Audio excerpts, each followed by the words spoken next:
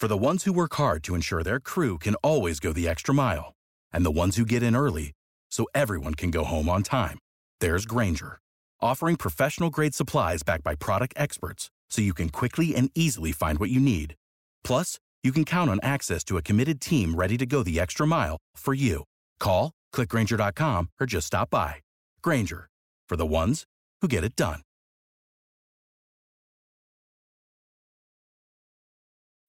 When you need mealtime inspiration, it's worth shopping Kroger, where you'll find over 30,000 mouth-watering choices that excite your inner foodie. And no matter what tasty choice you make, you'll enjoy our everyday low prices, plus extra ways to save, like digital coupons worth over $600 each week. You can also save up to $1 off per gallon at the pump with fuel points. More savings and more inspiring flavors make shopping Kroger worth it every time. Kroger, fresh for everyone. Fuel restrictions apply.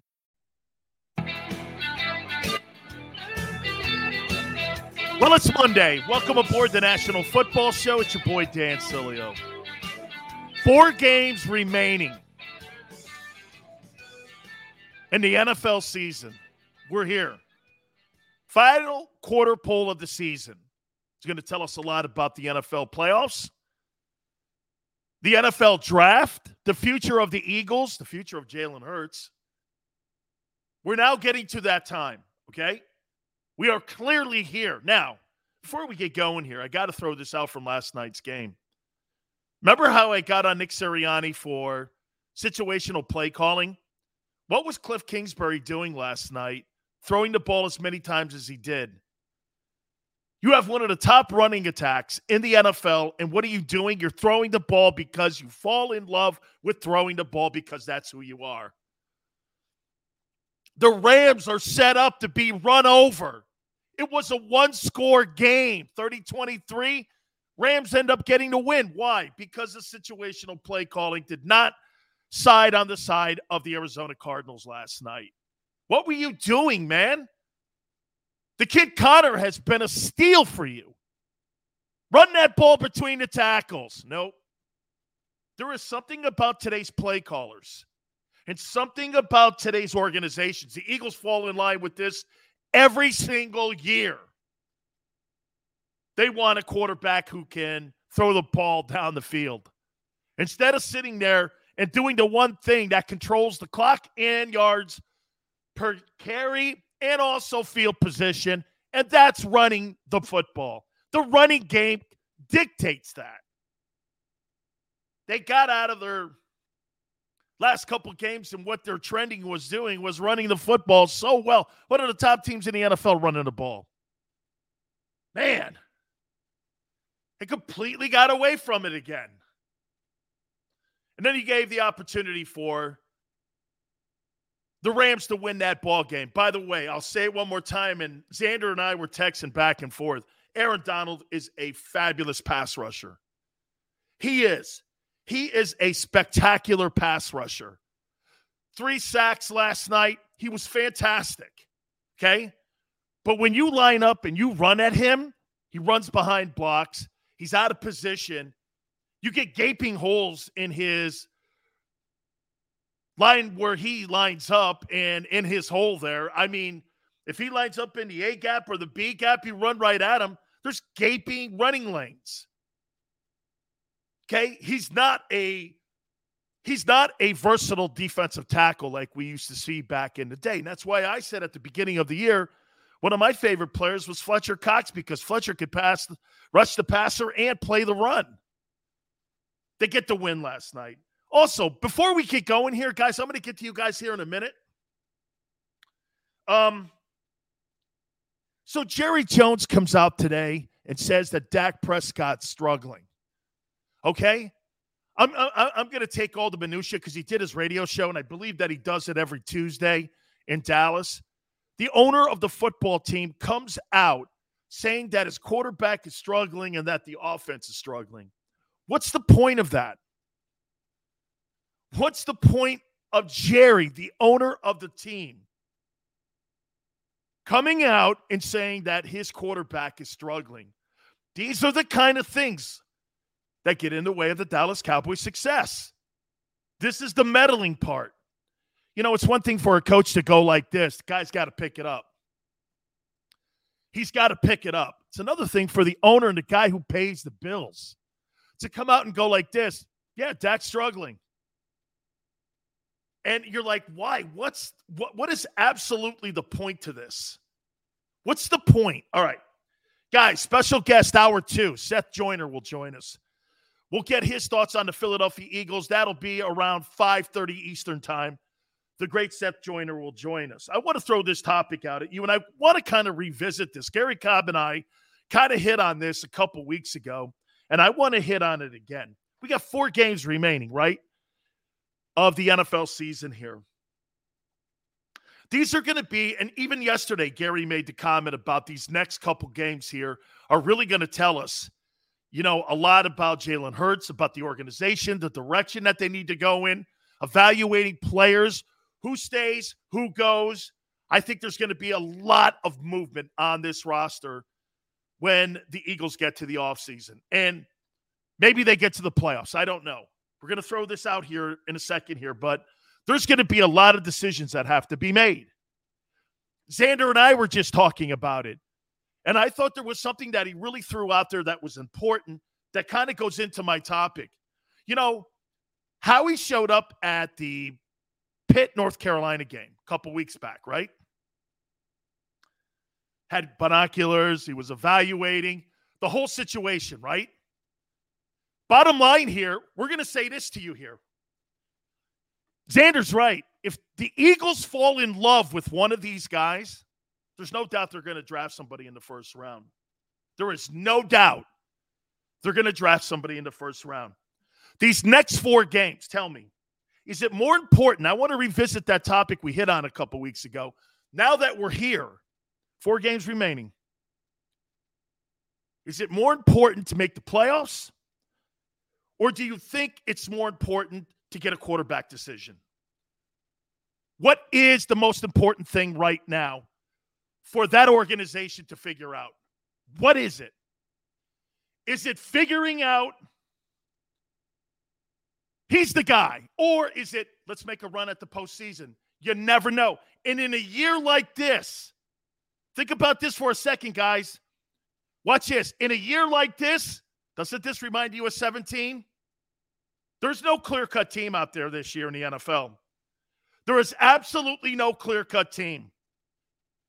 Is it more important for the Eagles to get that quarterback decision and to figure out what that is, or to make the playoffs? What do you think? All right, guys, do me a favor. You guys have been great. Hit the like button, please. Unbelievable the facts that you guys have made this show one of the fastest growing sports shows on YouTube, man. And we so thank you, all the great viewers and people that tune in to Jacob Media. Thank you guys so much, man. We really appreciate it.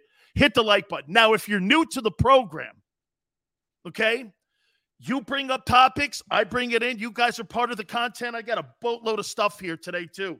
Huge questions for Seth Joyner in hour number 2. You tell me and how you respond to our topics. We put that part of the content. So here we go. Michael, why make the playoffs just to get destroyed in the first round and ruin our draft spot? That's a great spin. Xander, that's the way you kick it off right there. Guys, the more you have success, the more you move down in the draft. You can have 3 first-rounders, which is fabulous. It's fabulous assets. But the more you win, the more that comes down. Remember at the early part of the year, there were 3 picks potentially that could have been in the top 10. Okay? Saint, thank you for coming aboard. I appreciate it, man. Houston, hey, just want to win as many games as they can, then draft or trade for a quarterback next year. Muhammad says, what up, everyone? It's all good here, man, as we're in this holiday season. Man, I love it. Woohoo says, how many wildcard teams have won the Super Bowl? More than enough. Absolutely. Buccaneers are the latest team to do that. Buccaneers won the Super Bowl last year coming out of the wild card spot. The Saints were the division champs. Michael says all 3 picks will be mid to late rounders. No, earlier in the year, though, Michael, they weren't. They were early round. They were like in the top 10. Remember, they were going by record, and at the beginning of the season, the Eagles didn't have that great a record.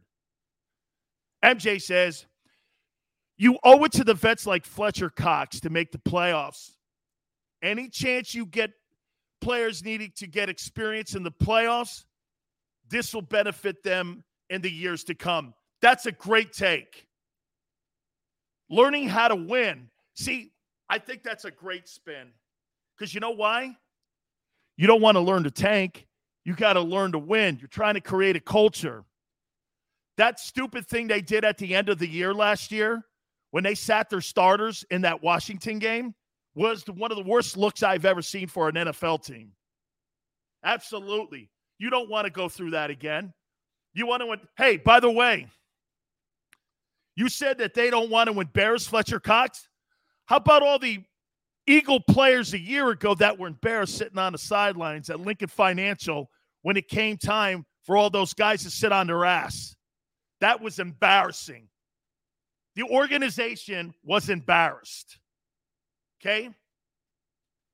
Lawrence says, this might be the most dramatic offseason for all 32 teams. There's no question, man.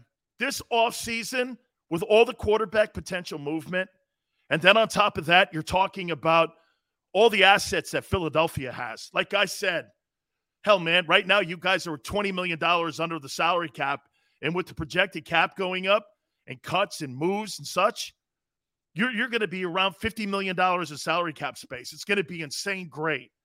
And you have 11 draft choices, and you got 3 first-rounders. But how important, and I think some of you have it perfectly said here, dude, you can't, whenever you get an opportunity to get a chance to be a playoff football team and to get that experience on your team, hey, guys, take a look at this. Do you think the lack of being a championship-type experience that Georgia had in that Alabama game, you think that played a factor on how Georgia played tight? You bet it did. Georgia played tight. And Alabama had been in that moment. They live in that moment. They practice in that moment. Their players understand that moment. And the more you're in that spotlight, the more it becomes commonplace for you. Why do you think when Brady's playing in the Super Bowls, Brady has the calmness of any guy you've ever seen? He's like a surgeon going in to do heart surgery on someone. Nothing's going to throw that, guys, because he's seen everything. He's practiced every game situation. The Eagles don't want to let that go either. Hey, you got a chance to make the postseason? Okay? That is so critical for experience on your football team. Muhammad says, Dan, it's make or break time for Jalen in these next 4 games. Big Chris says, Eagles are mostly young guys. Getting to the playoffs would be huge for their confidence. Absolutely. Absolutely. It would be enormous being able to get to the postseason. The experience level alone. But how would, guys, and hey, and maybe this, right? Let's go here with this. Maybe at the end of the day, they make the playoffs. It answers the question on Jalen. Did you hear the comments that Doug Peterson said about Jalen? He kind of waffled them a little bit. I think he was on a Philadelphia radio show, or he was talking about Jalen Hurts, and someone asked him the question about Jalen Hurts. And, you know, he's like, I think he can get there. Doug Peterson's not sold completely on him either. Okay, watch this. When you see a good-looking chick, she walks by you. Do you do this? Well, she's kind of decent looking. Or do you do this? That girl is spectacular looking. Okay? You don't need to put a Twitter poll up to go like this. That girl's smoking. Okay? You don't need that. You need to have clarity in something like that, correct? Man, that girl's good looking. Man, that's a beautiful looking car. Man, that's a beautiful home. Don't waffle around on that. You got to have clarity when you're talking about situations like this. and Doug doesn't have clarity on him. He's like, I think he can get there maybe. I mean, that's a lawyer's answer. That's a lawyer's answer, right? Well, I think he maybe can get there. Greer says Big Sale's crazy. Hey, wait a minute. Greer, you're just figuring that out, right? MJ says, why not us? No perfect team this year. Dude, I'm with you. I watched the Rams last night, and I went like this. Can that Rams team beat anybody? Yes. But can anybody beat that Rams team? Yes. Can the Bucs be beat? Washington beat them. Team the Eagles are playing this weekend. Washington beat them. Kind of beat their pants off them, too, a little bit. Can anybody beat Dallas? You got the owner saying we're not playing real well right now. Packers, maybe the best, but who knows? Aaron Rodgers 1-4 in conference title games, right? Arizona did more harm for themselves last night with everybody doing something like this, right? We were all going like this. Oh, I don't know, man. You know, all of a sudden you're now saying this about Arizona. I don't know. Correct? With all those stars that they have on that team. Okay? So again, let me ask the question one more time to you here. These 4 games, this final quarter pole of the season, playoffs or that answer at quarterback? And like I said, Xander, man, he's right. They go to the combines in Indianapolis, okay? And the Eagles sit there and they watch these guys throwing the ball. All of a sudden, Kenny Pickett is just absolutely impressing everybody. Then you watch some of his game tape, and you sit there and you go like this because you know they're going to overvalue the position. Pickett is going to be potentially in the top 3 picks. I'm saying that the guy Thibodeau in Oregon is going to be the number 1 overall selection because there's a need in the NFL also for pass rushers and edge rushers. There's going to be a need like that for that, okay? Ron says, if you have a chip in a chair, you have a chance. Absolutely. In the post, you just never know who's going. Hey, by the way, doesn't COVID all of a sudden play a factor now too? Look at all these organizations having to deal with this outbreak stuff. It looks to me like also, too, you got to put that dynamic in the room. MJ says making the playoffs is a priority. You know what? I didn't answer it. I'm going to do it now. I do, too. I think everything takes care of itself if you make the playoffs. The quarterback decision and everything else will be determined in these next 4 weeks. If the Eagles make the playoffs, right now they're sitting in the 9 hole. I believe they're in the 9th spot right now in the NFC playoff race. Washington, believe it or not, the team that the Eagles are playing this weekend is in the 7 hole at 6-7. Same record as you. So this conversation that we're having about the playoffs, it's a real conversation. This is not like pie in the sky stuff. This is not pie in the sky. We got the same record as the Washington Redskins going into this weekend. Jeff says, playoffs, please. I'm with you, man. X says, Jason Avant thinks the Eagles are done with Jalen. They're done with Jalen?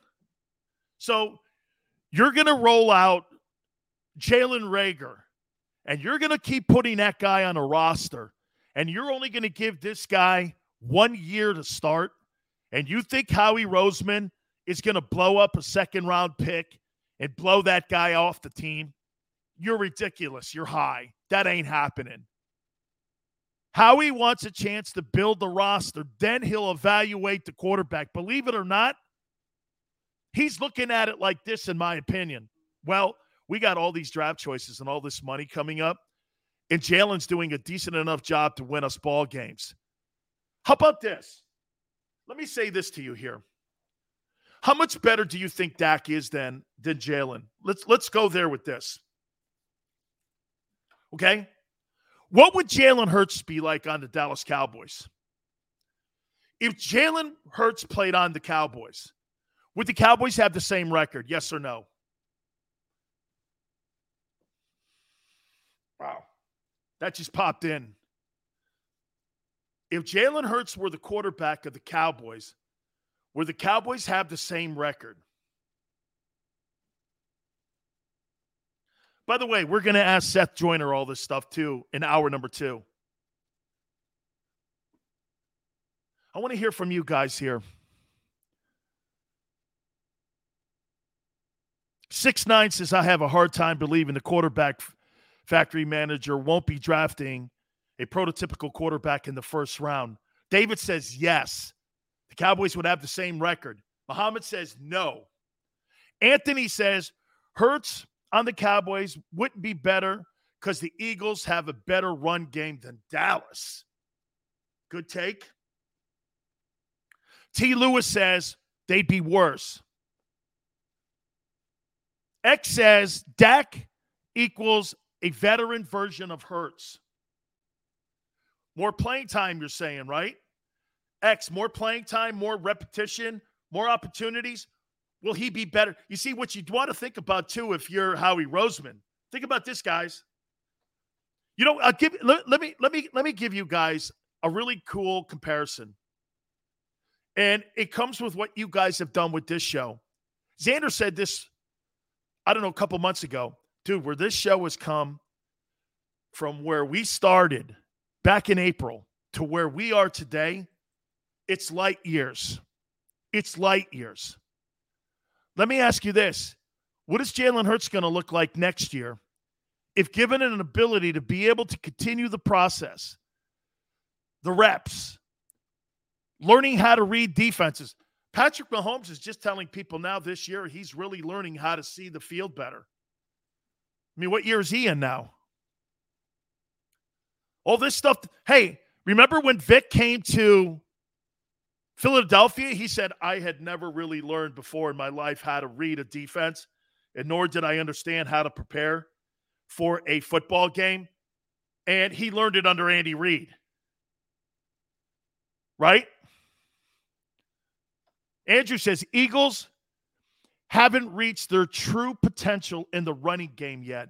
Well, Anthony, you know what that comes with too? It's something that I started the show off with situational play calling. I think some of these guys, man, they get lost in these games and they lose their patience. The one thing that you can tell with very young play callers, and the Eagles are notorious for this as well, how many times you get down 10 points or you get down 7 points, all of a sudden, Philadelphia panics like they did in the Giant game. They panicked in that Giant game. They absolutely panicked, and then they started throwing the ball. They ran the ball for over 200 yards in that game, but they had 4 turnovers because they got out of what they were doing. They got to stay here.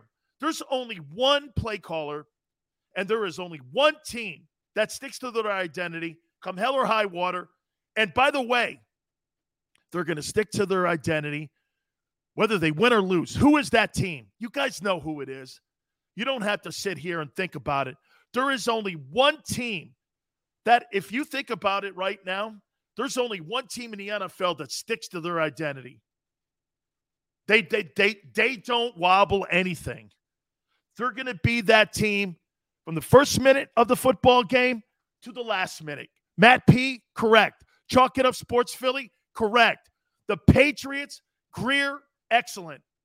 The Patriots refuse to leave their identity, no matter what the situation is. Now, do they adjust inside a game situation? They're one of the best game situational play calling football teams of all time on both sides of the ball. They're adjusting on the sidelines there, and it is spectacular the way they do it. However, they don't come out of their identity. 3 runs on a Monday Night Football game last week. And you got quarterbacks around the league bitching about the play calling, even though the Patriots won the game against the Bills. Guys, they're never going to fall out of who they are. The Eagles kind of do. I saw the Rams. You know why that game got close? You know, I'm watching that game early, Rams and Cardinals, and I was going like this, man, the Rams have this team, and they're beating them up. All of a sudden, what happened? Kept throwing the ball, kept throwing the ball, kept throwing the ball. Kept throwing the ball, kept throwing the ball. What happens then? You know what happens? You give the other team possessions and a chance to get your ass back in games. That's exactly what went down. Dante says, Mike McCarthy guaranteed. He always says, do your job. That's Bill Belichick. Yeah, Mike McCarthy had a guarantee, no doubt. Midwest Eagles fan. If there's only one thing that's great at situational play calling consistently, can we really criticize our coaches for that? Other quarterbacks still get it done with average play callers. Yeah, so like your point would be like with Mike McCarthy and with Aaron Rodgers. Okay? I think Mike McCarthy is a very questionable play caller, in my opinion. All right? I do. I think he's a very questionable play caller. So the question that we threw out at you at the top here, I think it's more important to make the playoffs because I think everything else takes care of itself. I really do. I want to expand a little more on Doug Peterson's comments about Jalen Hurts. I do. I want to hit on that because I think it's important also, that you understand how organizations think. Also, Shade Khan had some comments about Urban Meyer. I want to hit on all of that. Don't forget, Seth Joyner will join us at hour number 2. Please hit the like button. Guys, you've been absolutely spectacular. Keep it right here on the National Football Show.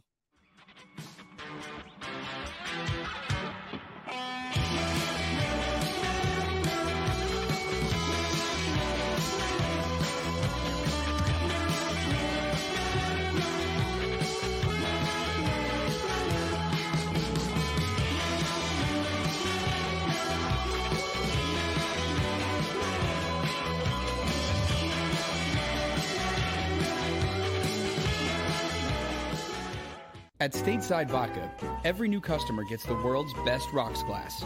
Free. What's that? A rocks glass? You're telling me that bottle is cut in half? You could say that. Holy shit. Glasses for cocktails, right? It's for this, and that. Is the length of the glass equal to your... You betcha. But is it made out of... Glass? Okay, but is the rip... Smooth? Will you stop doing... That? I'm the professional here. And you're telling me I can get one of these glasses for free? That's right. 1 free rocks glass per customer with each first-time purchase of Stateside Vodka. All from the company that's highly awarded. 0 carbs, 0 sugar, and deliciously tasting vodka. So good, it just... disappears.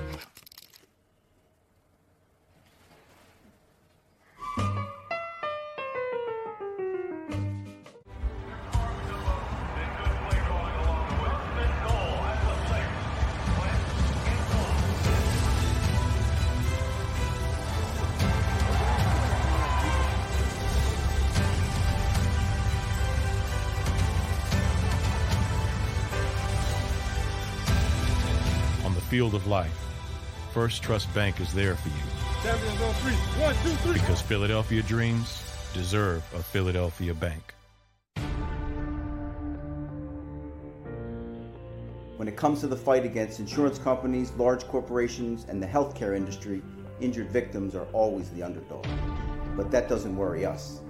At Messa & Associates, we're an injury law firm from Philadelphia, and we come to fight.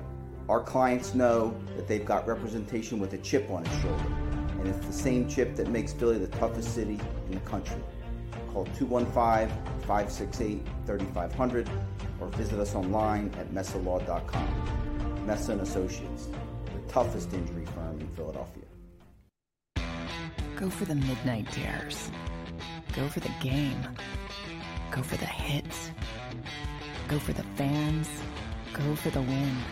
Go to Ocean Casino Resort. Book your trip at theoceanac.com.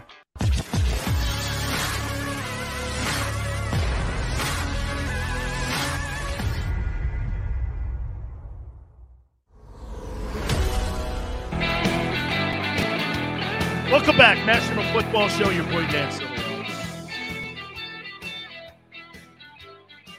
I'll get to Doug's comments here in a sec, but so Khan, the owner of the Jaguars, is giving Urban Meyer an avenue to bail. He was asked a question yesterday, and you know me, I cut right through it. I'm not going to sit here and, make this thing look better than what it's not. When you hear an owner going, hey, I'm not going to make a rash decision. I'm going to take my time and evaluate. The guy just fucking got there. And you're already disenchanted with the guy as a coach? There is no way that this ends well. I think Urban Meyer's checked out. Questioning coaches, hiring a strength and conditioning coach that had racist tenure or a tone to his comments that he was talking to the Iowa players. Whole thing with Tebow, let alone the chick thing at the bar. This guy acts like, he's a prima donna. This guy was all show. I'm telling you, he's the biggest bullshit artist in college football history. And people, for whatever reason, why do you think Urban Meyer went to Fox Sports after the whole fiasco with Ohio State? His assistant coach was beating on his wife. Numerous reports with the local police in Columbus have it sketched out where there were numerous issues. Meyer did nothing about it. He did nothing about it. Then when it broke publicly, that's when the shit hit the fan. And that's all of a sudden when one of those health issue things pops up. Look, I'm not going to sit here and bag on a guy if he's got health issues. But how convenient is it all the time for Urban Meyer? Every time that there's some shade being thrown on him, that he comes up with some excuse to bail. Hey, you want to know something else that I always held against him and why I really don't like the guy? My opinion, and by the way, I have no proof on this. I just got people telling me this. I personally think that people inside that Gator organization set Cam Newton up because Urban Meyer wanted Tebow to be the face of that team, and everyone knew in Gainesville that Cam was better than Tim Tebow. And they came up with this dumbass laptop thing. It was a complete mistake, and he had to bail. They threw him off the team. Tebow gets the job. That, to me, okay, I'll always hold that against him because it sounds like Urban Meyer. And believe me, my opinion, Tebow being on the Jaguars was that final payment to Tim Tebow for winning those national championships. It's just a theory I have. Just a theory. That goes way back. Can you imagine if Tim Tebow ever came out and said, yeah, I kind of knew that story too. The laptop thing with Cam was a setup. I always thought that was a setup on Cam Newton. I really did. But this guy here, man, I said it in September. This has no chance of success. This has no chance. Hey, B. Lizzo. Chris Leak got fucked over for the Heisman Trophy that year. They won the national championship, but everybody always goes like this. Yeah, Tebow won 2 national titles. No, he didn't. Chris Leak was the starting quarterback on that team. How people forget, And that's what the narrative is. Tebow won 2 national titles. No, he didn't. He was on 2 national championship teams. William says, facts, Sills, because after Tebow, he left because of health issues, but then turns into the coach of the Buckeyes. Bro, absolutely. Had health issues. Remember that bullshit he was doing on the sidelines with headaches and stuff? And all of a sudden he bails. Now he's the Jags guy. Come on, man. Come on, right? Okay? Come on. We're not that dumb. I know you think we're dumb, and that's why you play us like we're dumb.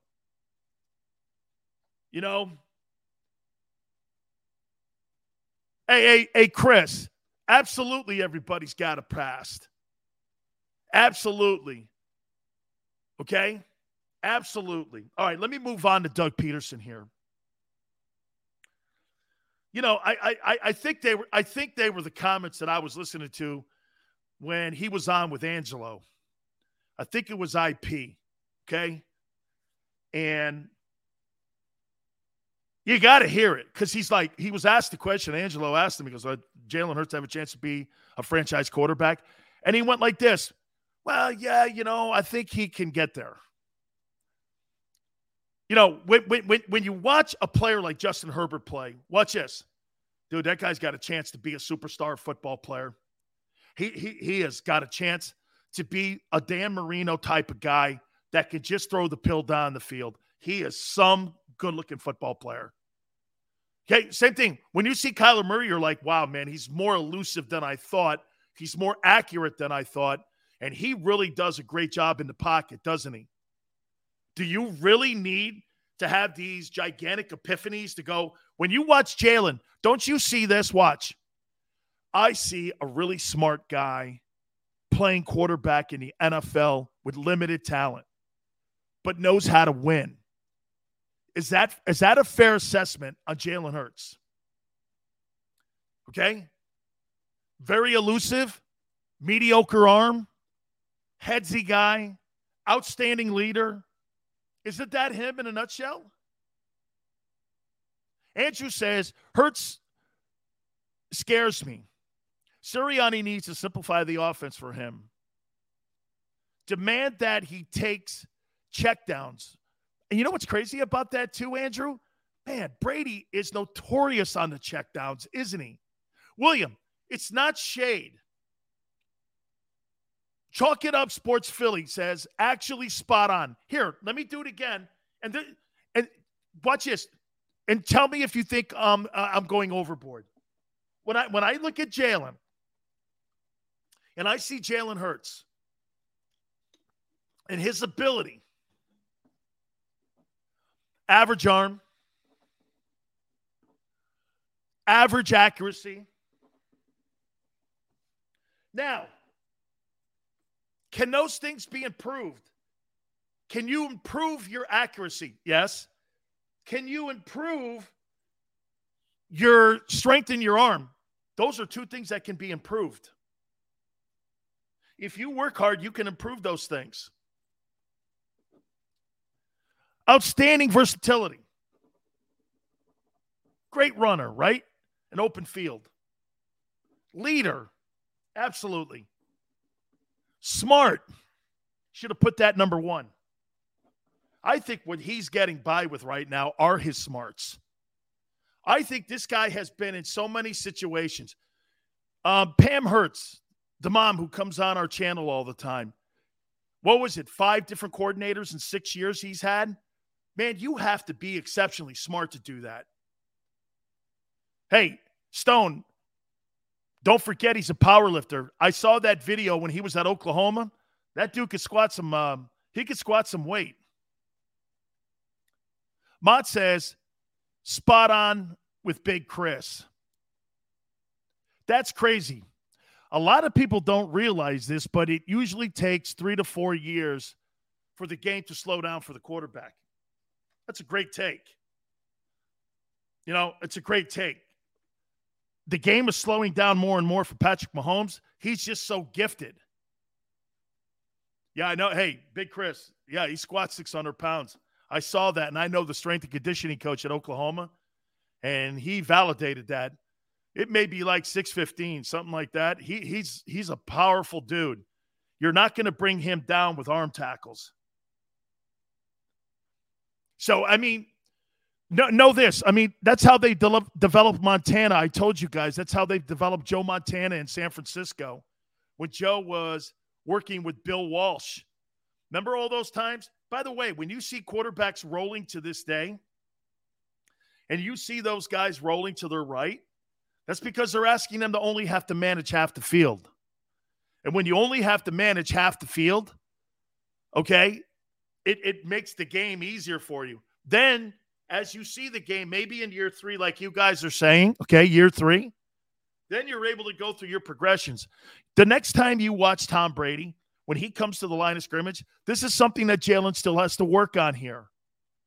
Okay? He's got to work on those progressions. He's a two-read guy right now. Easy says there's a complete difference in the Eagles' quarterback throws and other teams' throws. Other quarterbacks all have NFL arm talents. There's no question Dallas Goedert's best game and best showing this year was with Gardner Minshew. Okay? Is that fair? X says, I don't want my quarterback running. Hey, Ty, look at Lamar Jackson now, getting beat up a little bit this year, right? Big Chris says, Mahomes rolls right and throws left. I know. Hey, and sometimes he even throws with his opposite arm. He's ambidextrous. The guy's a freak show. He is, man. He is really a talented kid. He is a smart dude, man. Patrick, what's crazy? People are going like this year.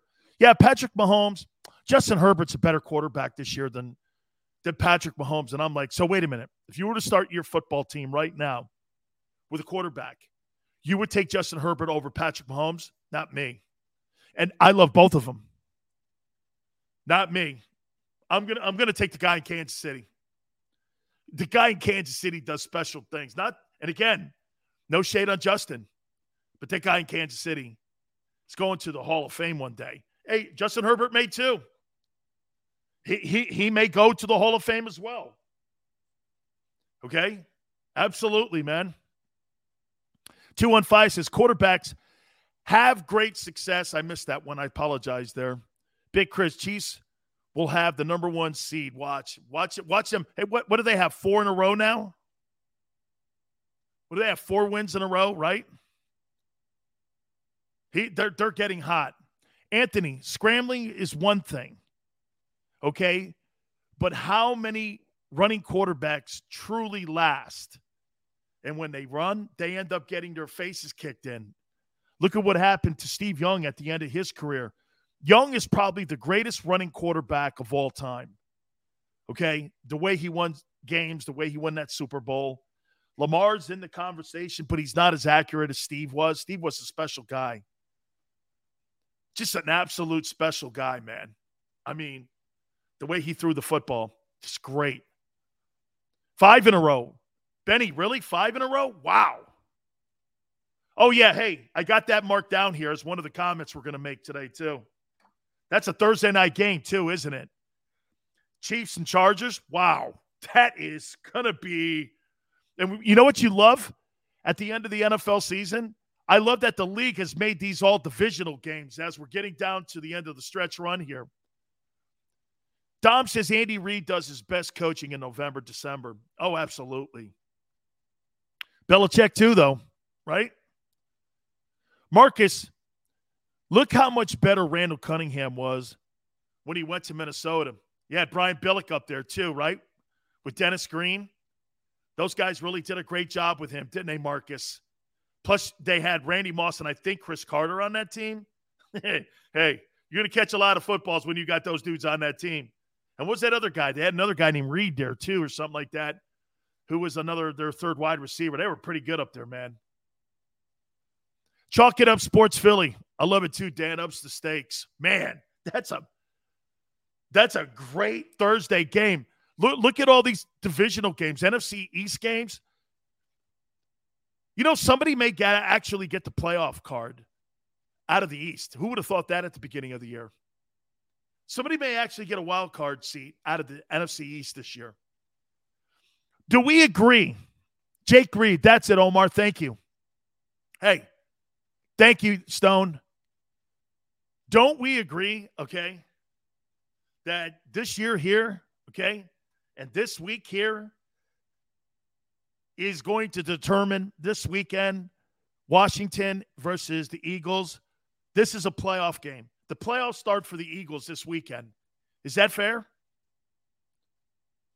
Playoffs start this weekend. They're in the 7th seed. This is like a one-and-done tournament now. Okay? This is a one-and-doneer. After that, season's over for the Eagles, and you can start looking at potential guys that maybe you want to sit or maybe you want to take a look at, right? Kevin says true. Eagles got to win out.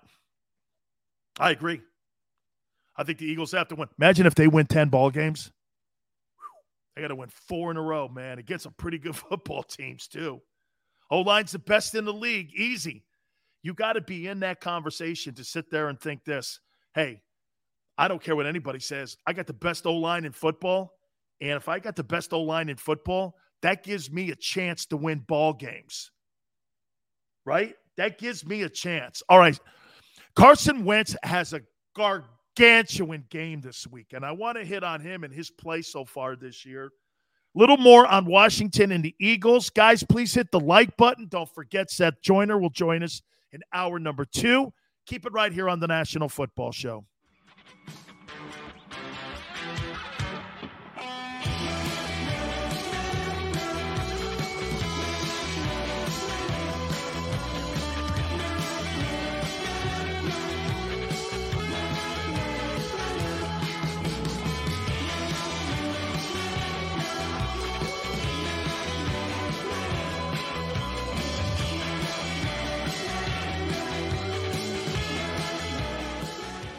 At Stateside Vodka, every new customer gets the world's best rocks glass. Free. What's that? A rocks glass? You're telling me that bottle is cut in half? You could say that. Holy shit. The glass is for cocktails, right? It's for this, this, and that. Is the length of the glass equal to your... You betcha. But is it made out of... Glass? Yeah, okay, but is the rip... Smooth? Will you stop doing... That? I'm the professional here. And you're telling me I can get one of these glasses for free? That's right. 1 free rocks glass per customer with each first-time purchase of Stateside Vodka. All from the company that's highly awarded.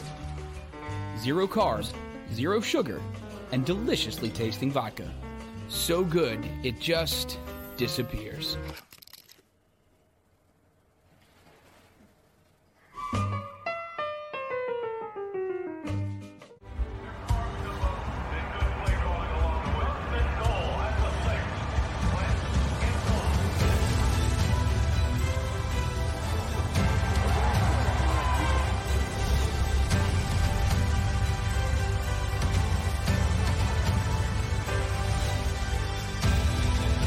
Field of life, First Trust Bank is there for you. Champions on 3. 1, 2, 3. Because Philadelphia dreams deserve a Philadelphia bank. When it comes to the fight against insurance companies, large corporations, and the healthcare industry, injured victims are always the underdog. But that doesn't worry us. At Messon Associates, we're an injury law firm from Philadelphia, and we come to fight. Our clients know that they've got representation with a chip on its shoulder, and it's the same chip that makes Philly the toughest city in the country. Call 215-568-3500 or visit us online at messalaw.com. Messa & Associates, the toughest injury firm in Philadelphia. Go for the midnight dares. Go for the game. Go for the hits. Go for the fans. Go for the win. Go to Ocean Casino Resort. Book your trip at theoceanac.com.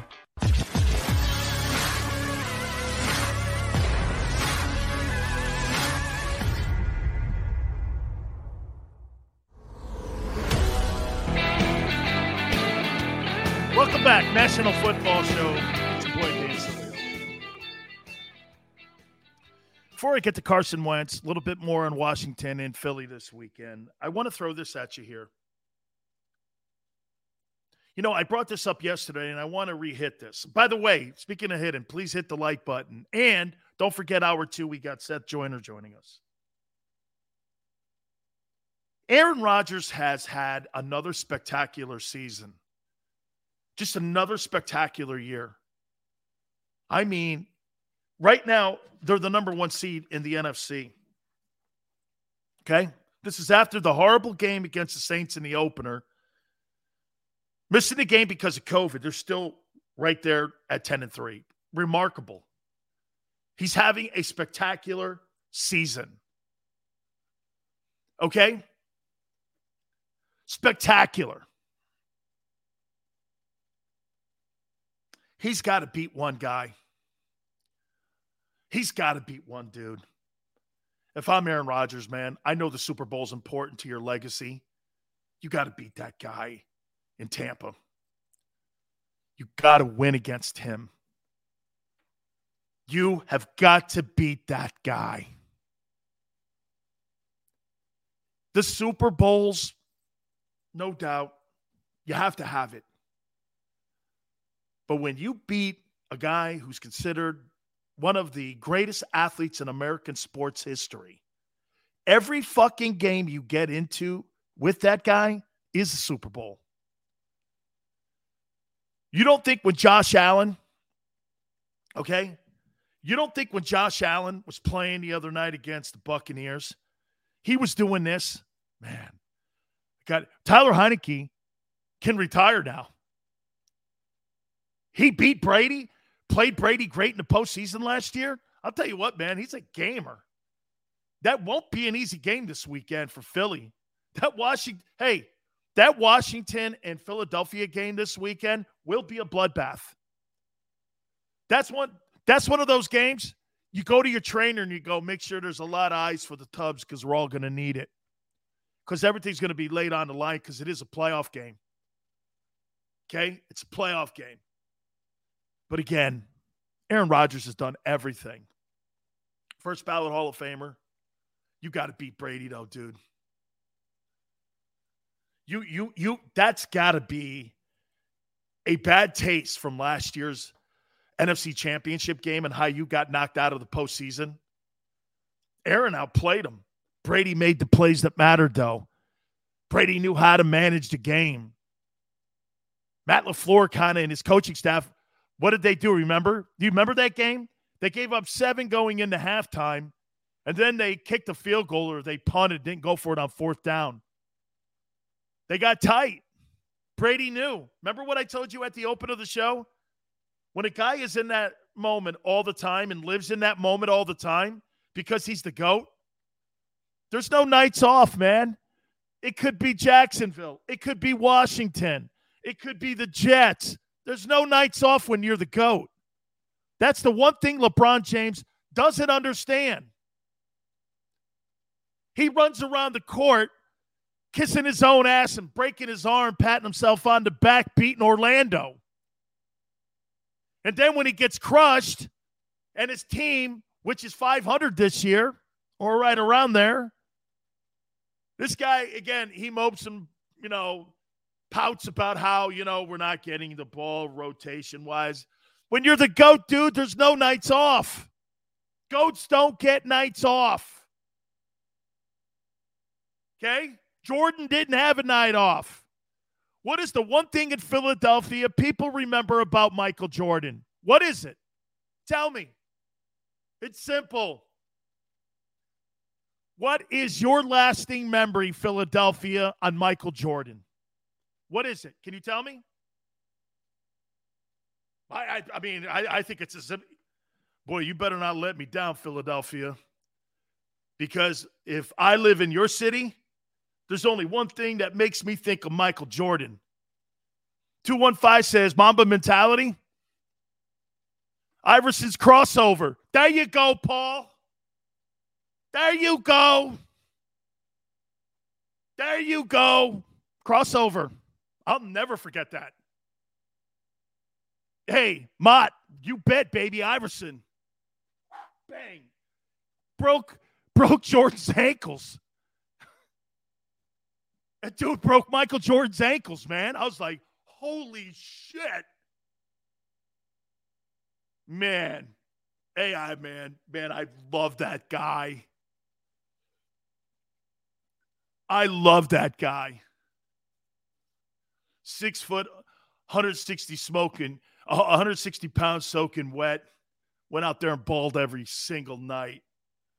Throwing it down, man. Hey, he won that playoff game against the Lakers. Had no right. That Sixer team should have been swept. The Larry Brown team that made it to the finals should have been completely swept. What was that, game 2? Did he win that game 2?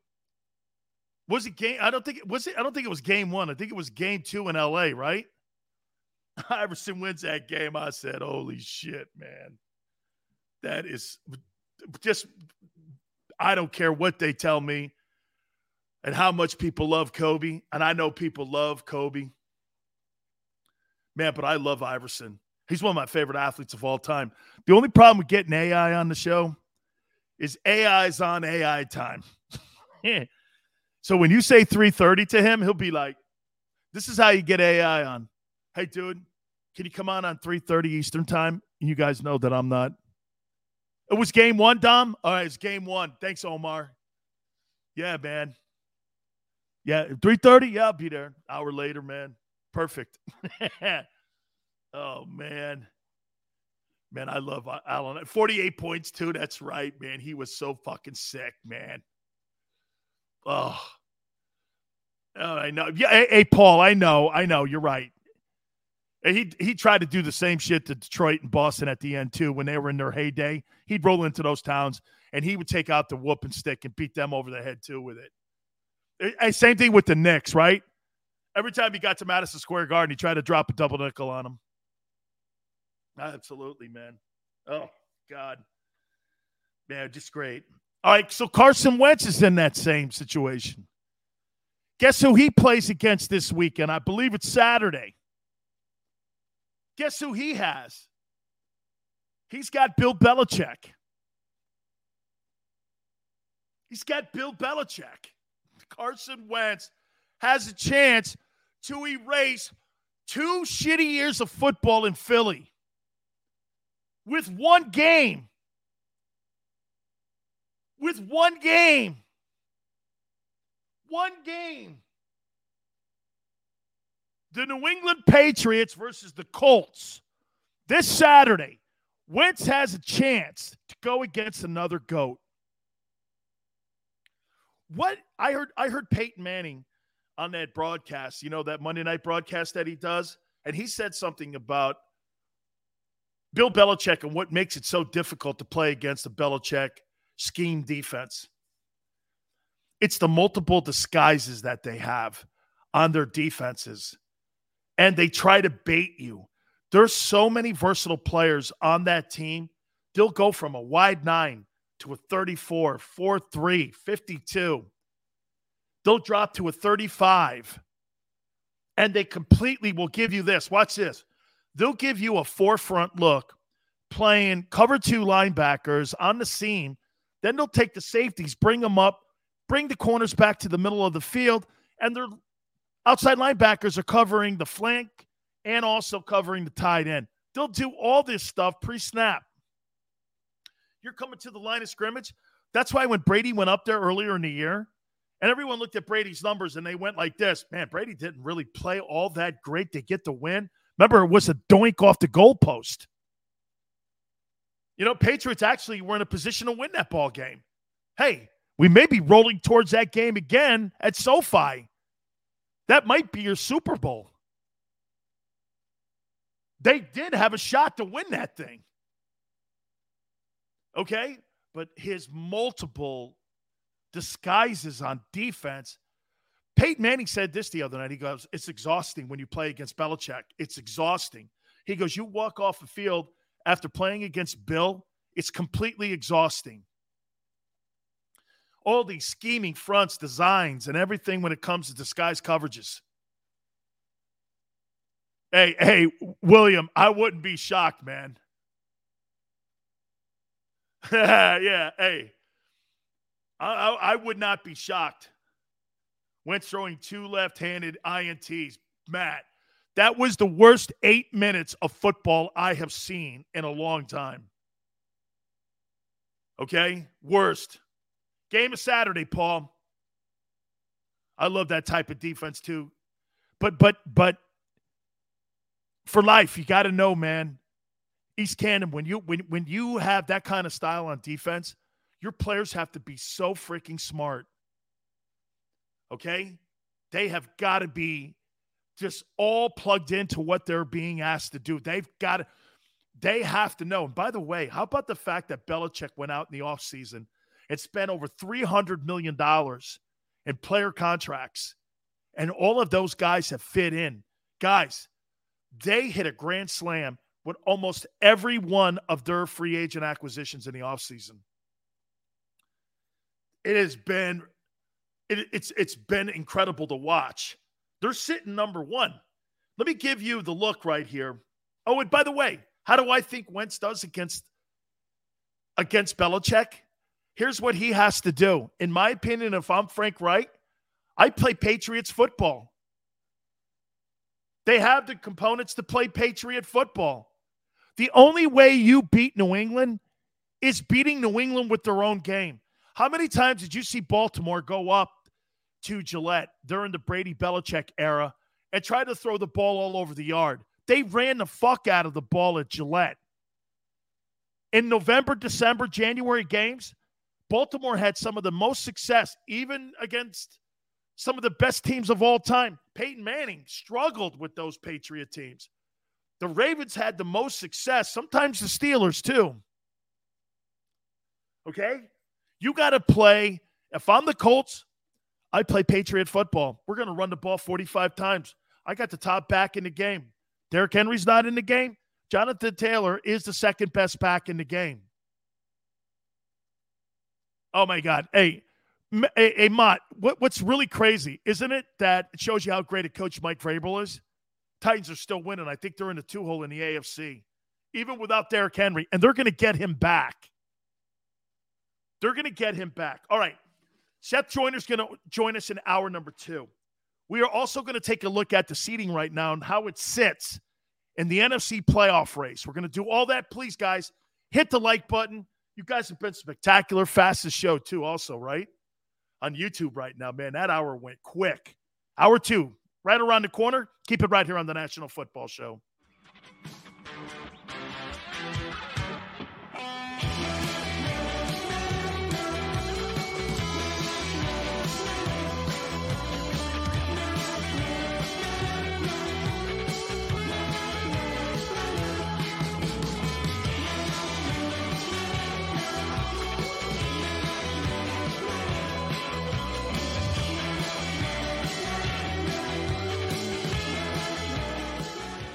At Stateside Vodka, every new customer gets the world's best rocks glass, free. What's that? A rocks glass? You're telling me that bottle is cut in half? You could say that. Holy shit. The glass is for cocktails, right? It's for this, and that. Is the length of the glass equal to your... You betcha. But is it made out of... Glass? Yeah, okay, but is the rip... Smooth? Will you stop doing... That? I'm the professional here. And you're telling me I can get one of these glasses for free? That's right. 1 free rocks glass per customer with each first-time purchase of Stateside Vodka. All from the company that's highly awarded. 0 carbs, 0 sugar, and deliciously tasting vodka. So good, it just... disappears.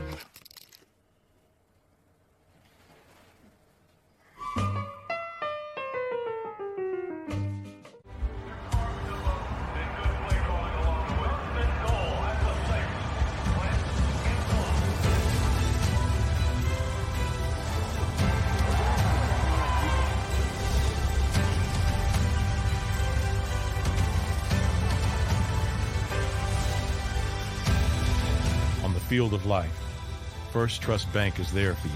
Champions on 3. 1, 2, 3. Because Philadelphia dreams deserve a Philadelphia bank. When it comes to the fight against insurance companies, large corporations, and the healthcare industry, injured victims are always the underdog. But that doesn't worry us. At Messon Associates, we're an injury law firm from Philadelphia, and we come to fight. Our clients know that they've got representation with a chip on its shoulder, and it's the same chip that makes Philly the toughest city in the country. Call 215-568-3500 or visit us online at messalaw.com. Messa & Associates, the toughest injury firm in Philadelphia. Go for the midnight dares. Go for the game. Go for the hits. Go for the fans. Go for the win.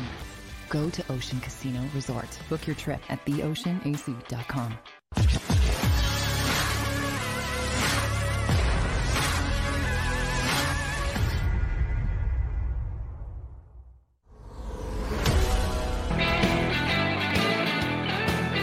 Welcome back. National Football Show, Dan Sileo. Bottom of the hour. Seth Joyner will join us. Guys, do me a favor. Please hit the like button. Guys have been great. Fast first hour here. You know, I was just sitting before we came on the air here. I'm thinking about how that whole thing is playing out in Jacksonville and how embarrassed you must be if you're a football player in that locker room. Your coach is going around going, I'm a winner, you're not. I'm a winner, you're not. Little does he realize nobody in the NFL gives a shit what you did in college, guy. Nobody cares. Okay? Nobody cares. People are drafted from Mississippi Valley State. Some people are taken from Delaware State. Some people are taken from smaller schools and go on to greatness. Walter Payton, Jackson State. Nobody cares, dude, where you come from and the programs that you coach. He is just absolutely a loser. He will always be a loser, Urban Meyer. Because you know why? Hey, who would have thought this? Your coach in Philadelphia is 10 times the coach Urban Meyer is. He's a better coach. Nick Sirianni is a better NFL coach than that loser and fake guy in Jacksonville. And we're all critical of Nick Sirianni. Can you imagine Urban Meyer in Philly? He'd have quit after week 6. Hey, Mott, if you think Nick Sirianni's a dope, what do you think of Urban Meyer? Holy cow. That is some awful situation down there. Big Chris, man. Hey, college football's great, man. I love it. I love the fact that I performed at a high level at the college game. Nobody gives a shit when you're in that league. Nobody cares. Nobody cares about Heisman trophies. Nobody cares about Lombardi awards. They only care, can you play? Can you move the sticks? Or can you make tackles? That's it. That is it. That's how that league is set up. And when you watch him going around telling his assistant coaches, I'm a winner, what makes you a winner? You're a loser. You hired the guy, dude. What an uncomfortable situation to be working in. What an uncomfortable situation. How about this? Guys, look at Trevor Lawrence's situation right now. I said this about Trevor Lawrence coming out of college. This guy's one of the greatest, most physically gifted players I've ever seen come out of college. And you know what? Urban Meyer inside, I'm going to show you how this works. This guy has spent a lifetime, Trevor Lawrence, winning games, developing his skill set. Since April to today in December, Urban Meyer has destroyed almost every single thing that Trevor Lawrence has done and what people thought of him. You're looking at Trevor Lawrence going like this now. Well, I thought he was really a great talent coming out of college. I don't know now. And Meyer has done that. I mean, you would think they would look a little better, getting better every week. Hey, Tua got better last year. Tua and the Dolphins got better last year. Did they not? They were winning some ball games. Some of these guys, you're telling me Mac Jones, the New England Patriot quarterback who's having an unbelievable year. He's going to be the offensive rookie of the year. I mean, his team's the number 1 seed in the AFC right now. You're telling me that guy now has moved ahead of Trevor Lawrence, and that guy's going to win the Rookie of the Year award, and Trevor Lawrence isn't? Something's wrong in Jacksonville.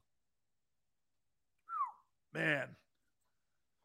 Trust me, man. You go from an organization. I went from the University of Miami where we lost 2 games in 4 years.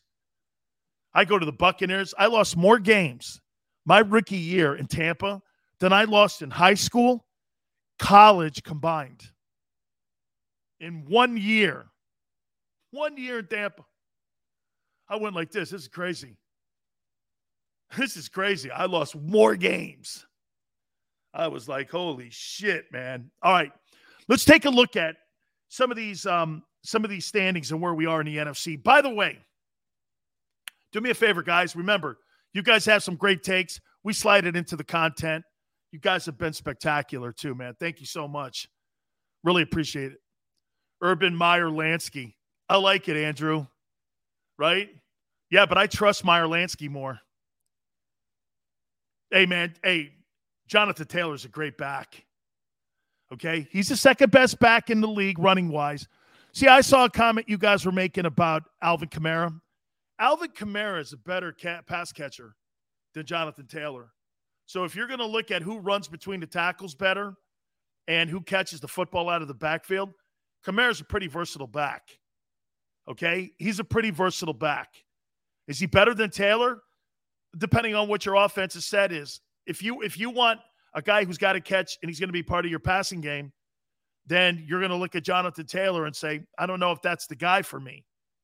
But if you're like what the Saints and how the Saints used them, coming out of the backfield, running in between the tackles, Alvin Kamara was a perfect back for that style. Okay? Appreciate you guys all coming aboard, man. Thank you so much, man. Okay, all right. Let me go into this here. NFC playoff picture looks like this right now. The Packers are the number 1 seed. They're 10-3. The Buccaneers are 10-3. They're in the 2 hole. Okay? The Cardinals, with that loss last night, moved from 1 to 3. They're now in the 3 hole. Know this. There's only going to be one wild card team, or there's only going to be one team with a bye in each conference. So it's Packers, Bucks, Cardinals in your top 3 holes right now. Cowboys are number 4 at 9-4. The Rams, with that win, move into contention again, and they're sitting at 9-4. By the way, get this. They've now inched a little closer, right? Okay, they're inching a little closer to a scenario here where they could potentially win the NFC West. Okay? Then you've got the 49ers sitting at 7-6. Okay? You tell me. What's up, Jay? Appreciate you coming aboard. Hey, Jeremiah, I'm with you, man. Hey, listen, I think Kamara's great. Okay, what is the Saints offense without Kamara? What is the Saints offense without a decent quarterback? It showed you this year. That game with the Buccaneers, though, is still going to be a scenario. Okay? Woohoo Cool says, and I thought it was me. Call me California, Xander. Tell Dan he's got to move. No, we're having horrible weather out here today, man. It's like storm-like weather out in Southern California. That's what, hey, believe me, man. As soon as my daughter moves back home and we get her out of college, man, I'm going to Florida. Hey, I'm going to the Keys, man. I'm going with Jimmy. Jimmy G is beating the Rams. Hey, 49ers are playing well. 7 hole is the Washington Redskins. They're sitting at 6-7. The Eagles are in the 9th spot, also at 6-7. I'm telling you guys, here are the hot teams in the NFL. Packers, Buccaneers, Rams, 49ers. Do you think the Eagles are hot going into this? Okay. Do you think the Eagles, right? Hugh says it never rains in Southern California. Oh, today it is. Oh, yeah, man. So my daughter's coming home from college tonight, too. So I'm looking forward to that. Yeah, she's a rugby player at Grand Canyon University. Holy cow, man. And she always asks me about like tackling and playing and like hitting people. She's like, Dad, did you enjoy it? I go, yeah, I did enjoy hitting people. Yeah. I used to tell her too. I go, when you play football and you play in like a position where you've got to hit folks, that's not a position, folks. It's an attitude. It becomes an attitude. The great defenses have an attitude. They will always have an attitude. I got to say this to you also about Aaron Donald last night. Aaron Donald's going to the Hall of Fame. And he I thought last night really set the tone for the Rams. All the COVID issues that they had, there were numerous players, Jalen Ramsey, if I'm not mistaken, okay? And you know what? I talked shade on him going into that game yesterday, right? I talked some shade on him because I don't really believe that he plays the run. But in today's NFL, you don't have to play the run, guys. And maybe I'm doing a disservice to Aaron Donald by saying Donald's not a complete player. Well, playing the run is not something that defensive tackles have to do. What's more a priority today? Playing the run or pass rushers?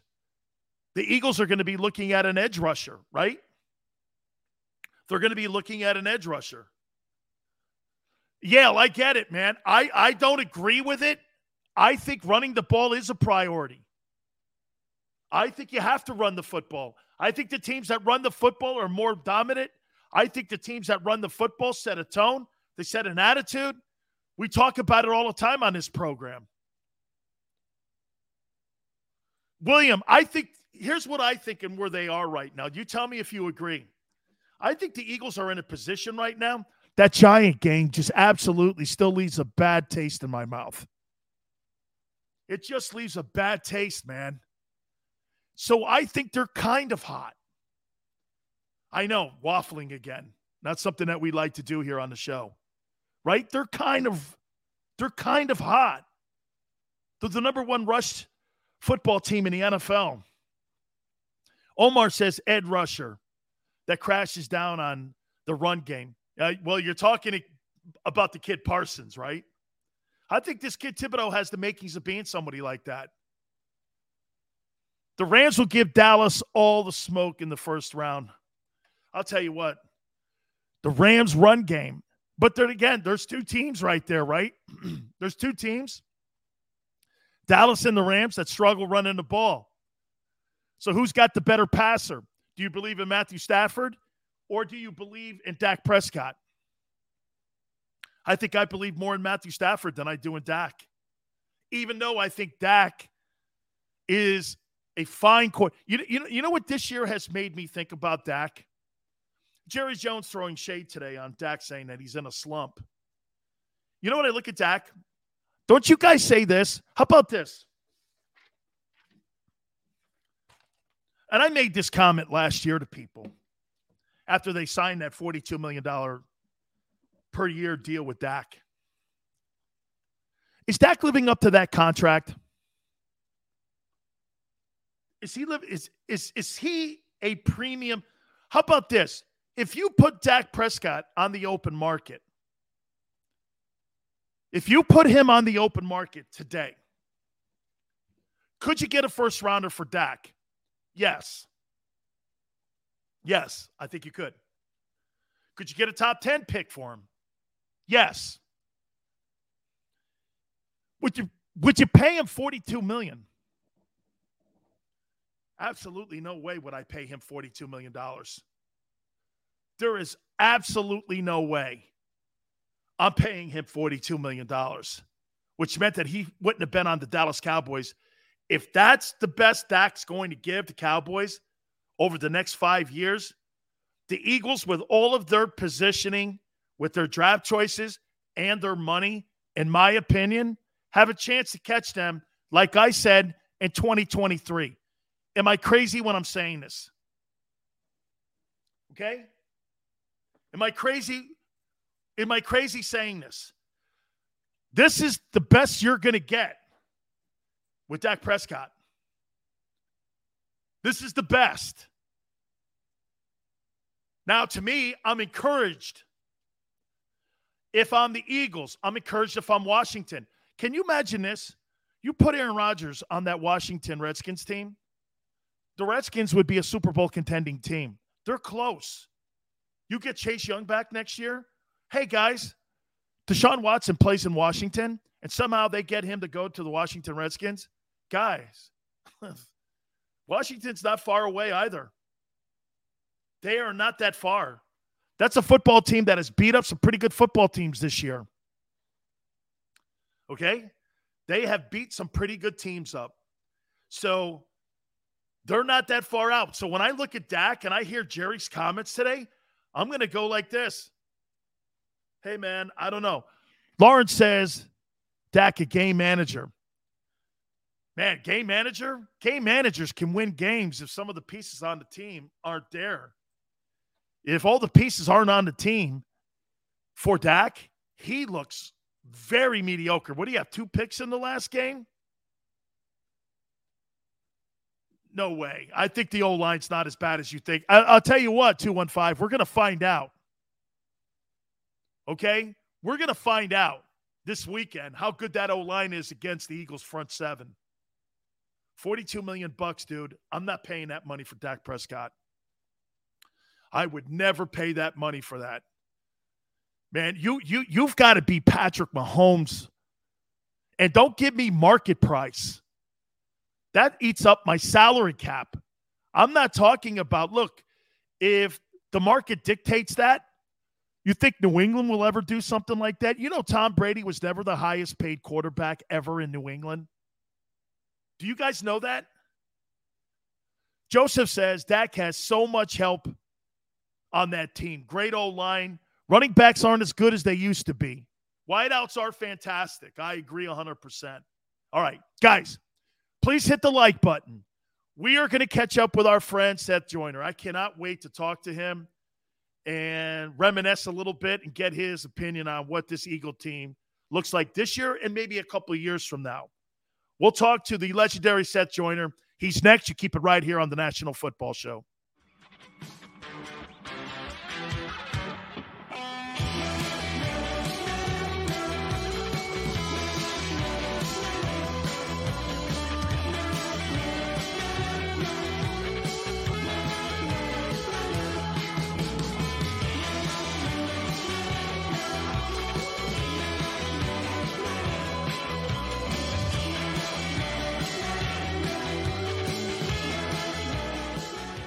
At Stateside Vodka, every new customer gets the world's best rocks glass.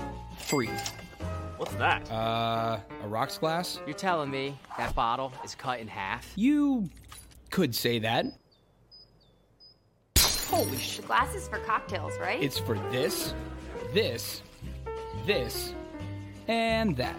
Is the length of the glass equal to your... You betcha.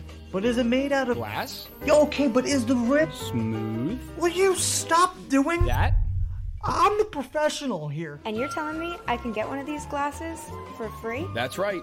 1 free rocks glass per customer with each first-time purchase of Stateside Vodka. All from the company that's highly awarded. 0 carbs, 0 sugar, and deliciously tasting vodka. So good, it just... disappears.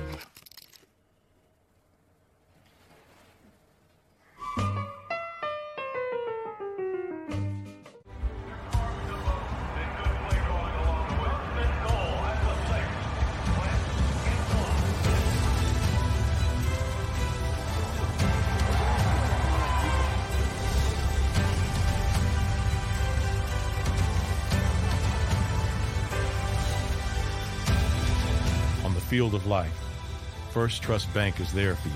Champions on 3. 1, 2, 3. Because Philadelphia dreams deserve a Philadelphia bank. When it comes to the fight against insurance companies, large corporations, and the healthcare industry, injured victims are always the underdog. But that doesn't worry us. At Messon Associates, we're an injury law firm from Philadelphia, and we come to fight. Our clients know that they've got representation with a chip on its shoulder, and it's the same chip that makes Philly the toughest city in the country. Call 215-568-3500 or visit us online at messalaw.com. Messa & Associates, the toughest injury firm in Philadelphia. Go for the midnight dares. Go for the game. Go for the hits. Go for the fans. Go for the win. Go to Ocean Casino Resort. Book your trip at theoceanac.com.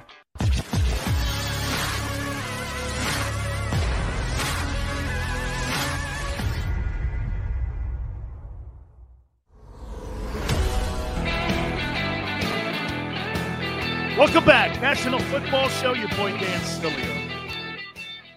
A couple of minutes, we're going to talk to our friend Seth Joyner here. Bruce Arians came out with a comment when asked about Antonio Brown. You know, the whole vaccination card thing.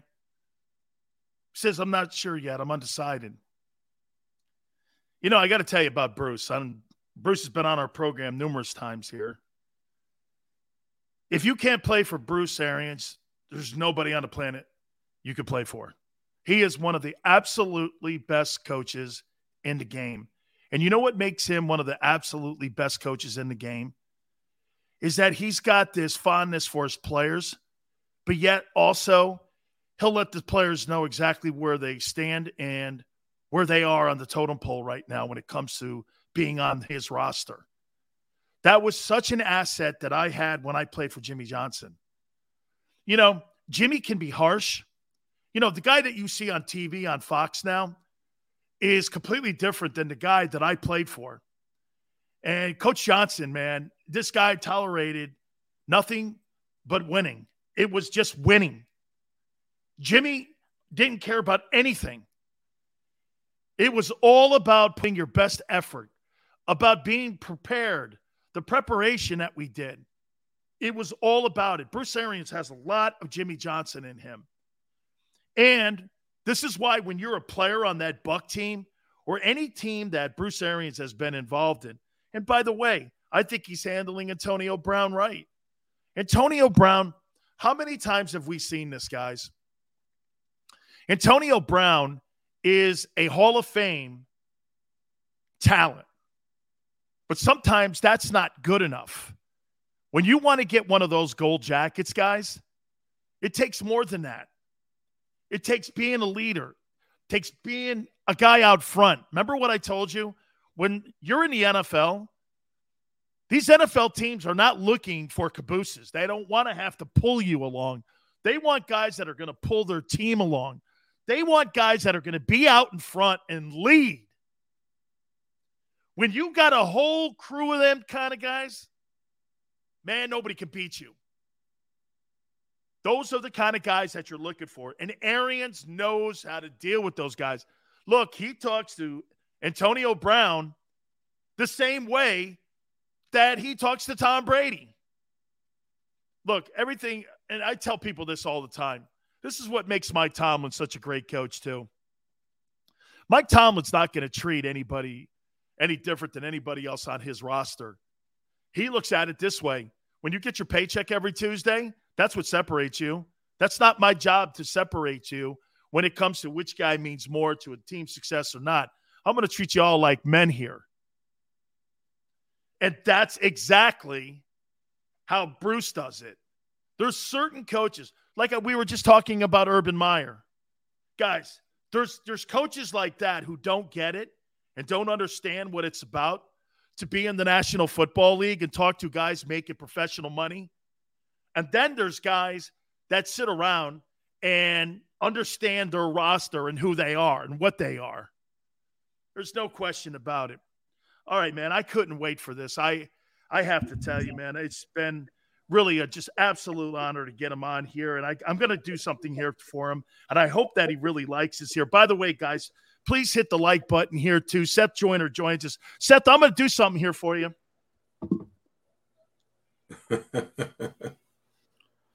And I got to put the JB hat on here before I start talking to you. And I want to take you back to a moment that will always remember.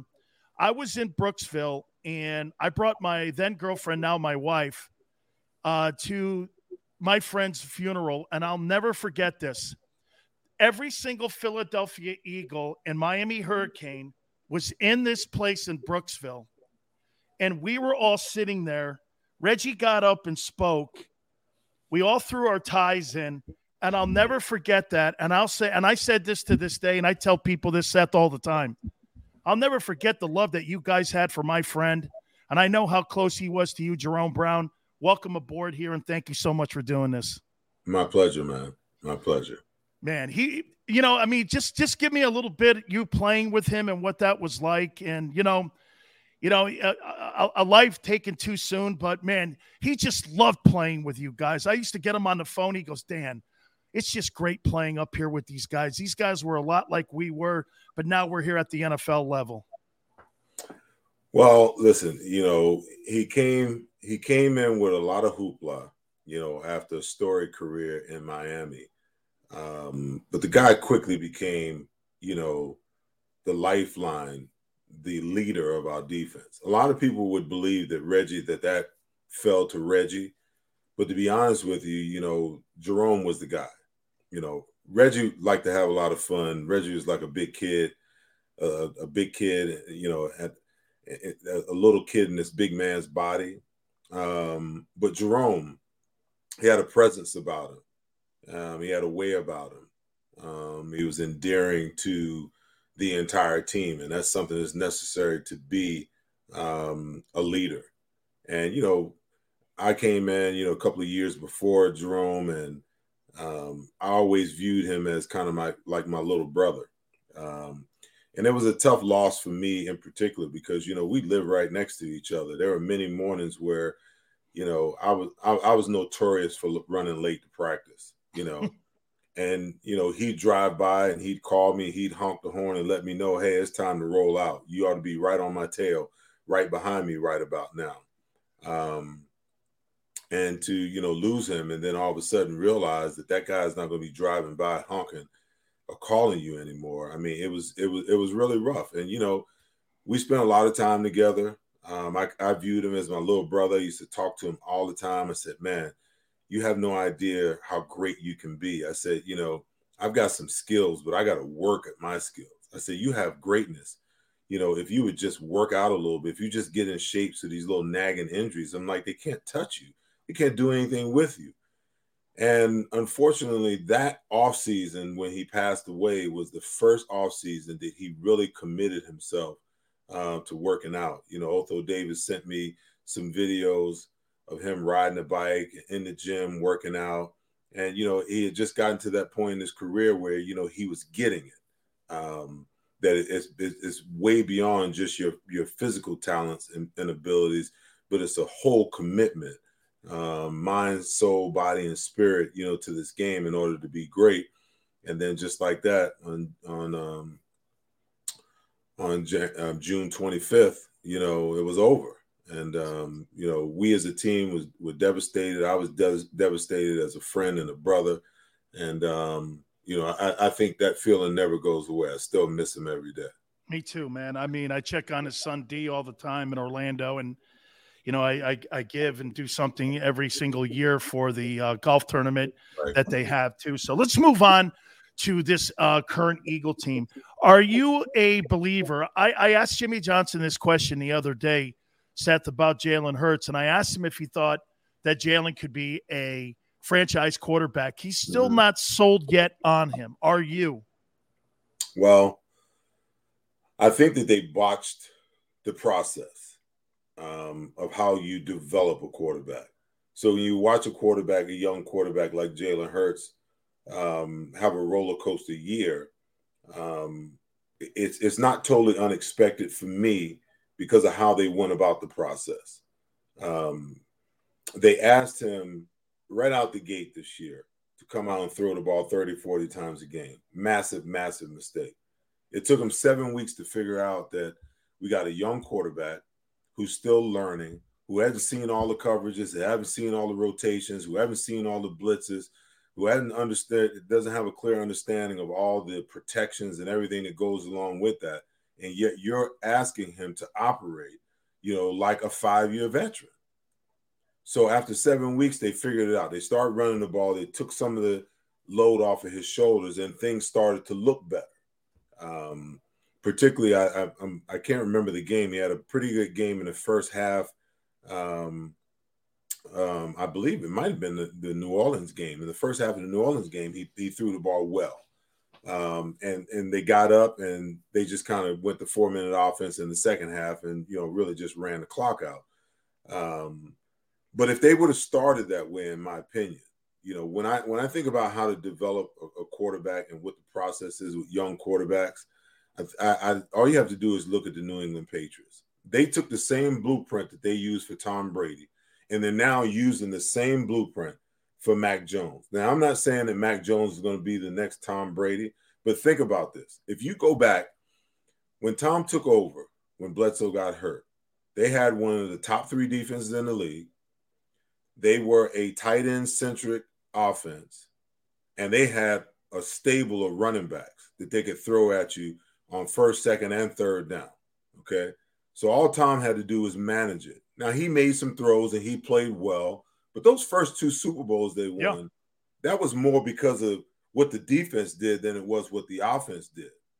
And over time, Tom began to evolve, and, the spread offense of the Indianapolis Colts forced the New England Patriots to move from a tight end-centric offense to a more spread offense, because every single time that Peyton Manning and that offense had the ball, they could potentially score. And the New England Patriots had to keep up. So now you got Wes Welker in the slot and all of these things. You still got the 2 tight ends with Gronk, and Hernandez, but they've essentially spread the defense out, and they're forcing your hand. You look at Mac Jones, and you go back last week and you look at that game against the Buffalo Bills. The New England Patriots ran the ball 44 times and only threw it 3 times. And I get the weather and all that kind of stuff, but think about the genius of Bill Belichick and what this is going to look like moving forward, okay? Because now you've got an established running game. Can't forget those tight ends that he went and got. They look just like Gronkowski and Aaron Hernandez, okay? He's taking that same offense and he's using that now to make Mac Jones comfortable, because when teams are going to have to prepare for that part of their offense now. So now that you can run it and you got to put 7, 8 guys in the box, when you go play action pass, Mac Jones is going to be sitting back there patting the ball like Joe Willie, because the pass is going to be there because you're going to have 7, 8 guys in the box. So now, as he continues to see it all and grow, you're going to see that offense expand because the guy is a bright quarterback. He knows where to go with the ball, and he doesn't make bad decisions, okay? The Philadelphia Eagles should have developed Jalen Hurts the same exact way. So in my opinion, they've kind of wasted a whole season here where they could have been developing him the right way because their intention and their belief is, you got to throw the ball in order to be an elite offense. The more and more I watch football, in today's football, the more and more that I believe that we're beginning to revert back, to what football used to be. You run the ball to set up the pass, okay? Instead of throwing the ball, getting an lead early, and then running the ball to run the clock out. Well, what happens when that doesn't work? What do? Just keep throwing it like you've got no sense? Make yourself one-dimensional for defenses? So I listen, the jury is out. The question is, are they going to spend one of those 3 first-round draft picks to go draft a guy that no one feels is a top 20 quarterback this year? Are they going to mortgage those draft picks and go after Deshaun Watson or Russell Wilson and bring that guy in with a $35 to $40 million contract to eat up a significant amount of the salary cap? Or are you going to come back with Jalen Hurts for another year, build him the right way, and improve this roster with these 3 significant draft picks in the first 15 picks? And Seth, what you said about the coaching, this is what I try to tell people: situational play calling. Like last night, I was sitting there going like this: why aren't the Cardinals running that team off the field? The Rams they're prone to have dominant teams at the point of attack, run them off the field. What happened? they got into situational play calling where they were throwing the ball. They got away from Connor like they got away from the first part of the game. And that goes into this question then. Well, okay, Doug Peterson may have been the guy then to develop a Jalen Hurts, because why would you have a training wheels head coach, training wheels coordinator, a first-year quarterback? You're not running the ball. There was a game, Seth, that they only had the running backs run the ball 2 times. I was like, I've never seen that 4 times. I've never seen in bitty football, college, or pro football a team run the ball 4 times like that. I thought it was crazy. Do you think they made a mistake in how they developed him? Like you said, you think they did. So does that go back to the firing of Doug? Should they have really kept Doug in for this development? Because now we're training a coach too at the same time. Well, let me start off by saying I don't believe Jeffrey Lurie fired Doug Peterson. I'm of the opinion that Doug told him to go kick rocks.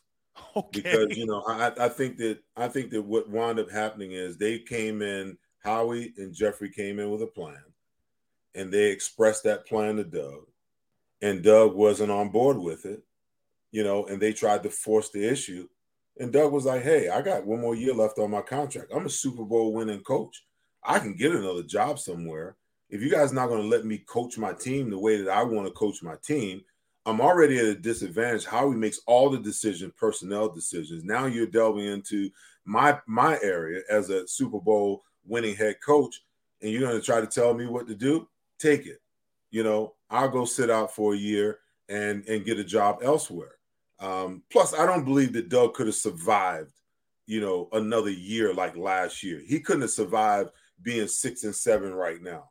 The media and everyone would have been calling for his neck on a chopping board, to be honest with you.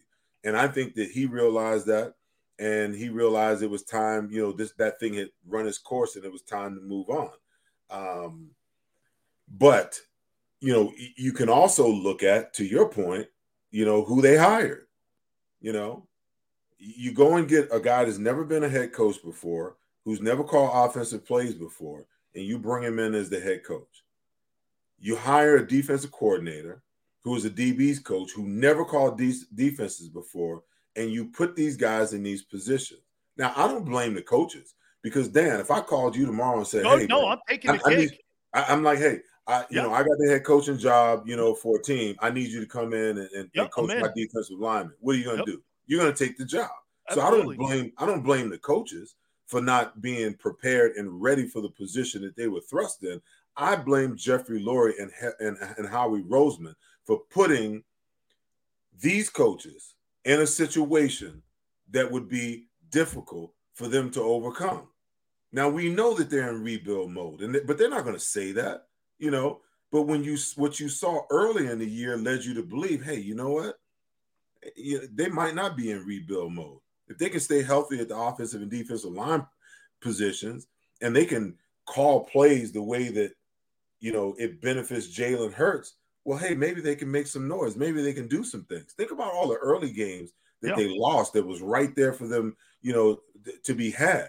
They should be over 500 right now when you really stop and think about it, if they just would have made the right play calls offensively and defensively.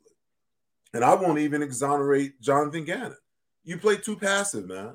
You play too passive. Your defense is very vanilla. They talked about it, in training camp. Oh, we're just showing this vanilla because, we don't want to show our hand. The same damn defense that he ran in preseason is the same 5 or 6 defense that he's running right now, and he has no ability to adjust to what's going on in front of him. They're either going to rush 4, or they're going to get in their 5-man line. They're going to drop one of the guys out. Or they're going to drop one out and bring a linebacker. Now you got a defensive end out there trying to cover in space, and quarterbacks are taking advantage of it. They probably got 3 blitzes. They play off the ball 7-8 yards. I mean, that's automatic for any quarterback who's got any kind of football knowledge. If guys off 7 yards, hey, I'll take that 6-yard out all day long. So it's just a plethora of things. And like I said, I don't believe that Doug Peterson was fired. I believe that he walked away, and I believe that, this hire was made so that they had a guy that they can control and tell him how they wanted this team to look and what they wanted the team to look like. Now that's going to run its course too, because any coach knows, hey, I've got a process of what I want to do and how I want to do it. How long are these guys going to be peering over my shoulder, telling me how to run the football side of the game when I've been coaching, 12, 14, 15 years. Two last questions for you here, Seth. Let me throw this at you here. You bring up Howie Roseman. The Darius Slay move looks like it's working out. They're going to have 11 picks in the upcoming April draft. They're going to have, if I think Wentz plays 5 snaps this weekend, 3 picks in the first round, they're probably going to be somewhere in the middle. Give me your assessment on how, again, just the coaching staff, the way you just laid it out, how he constructed it. I mean, it just looks, I don't know. This looks like there's too much in the front office that you're trying to win games from the owner's box and the GM's box too much. There's like too much control with these guys. How do you see him and how he's constructing this team? Do you trust him? Are you talking about Howie? Yes. Well, I think that, the heat was ratcheted up last year. All the movement that he did in the first round, moving up, moving back down. I think they knew all along that they wanted Devontae Smith, and they figured that they can get him at 10. So they moved around, picked up some picks, got back to where they really wanted to be, and there was no way in the world that Howie's not taking him because the board says that's the next guy to take.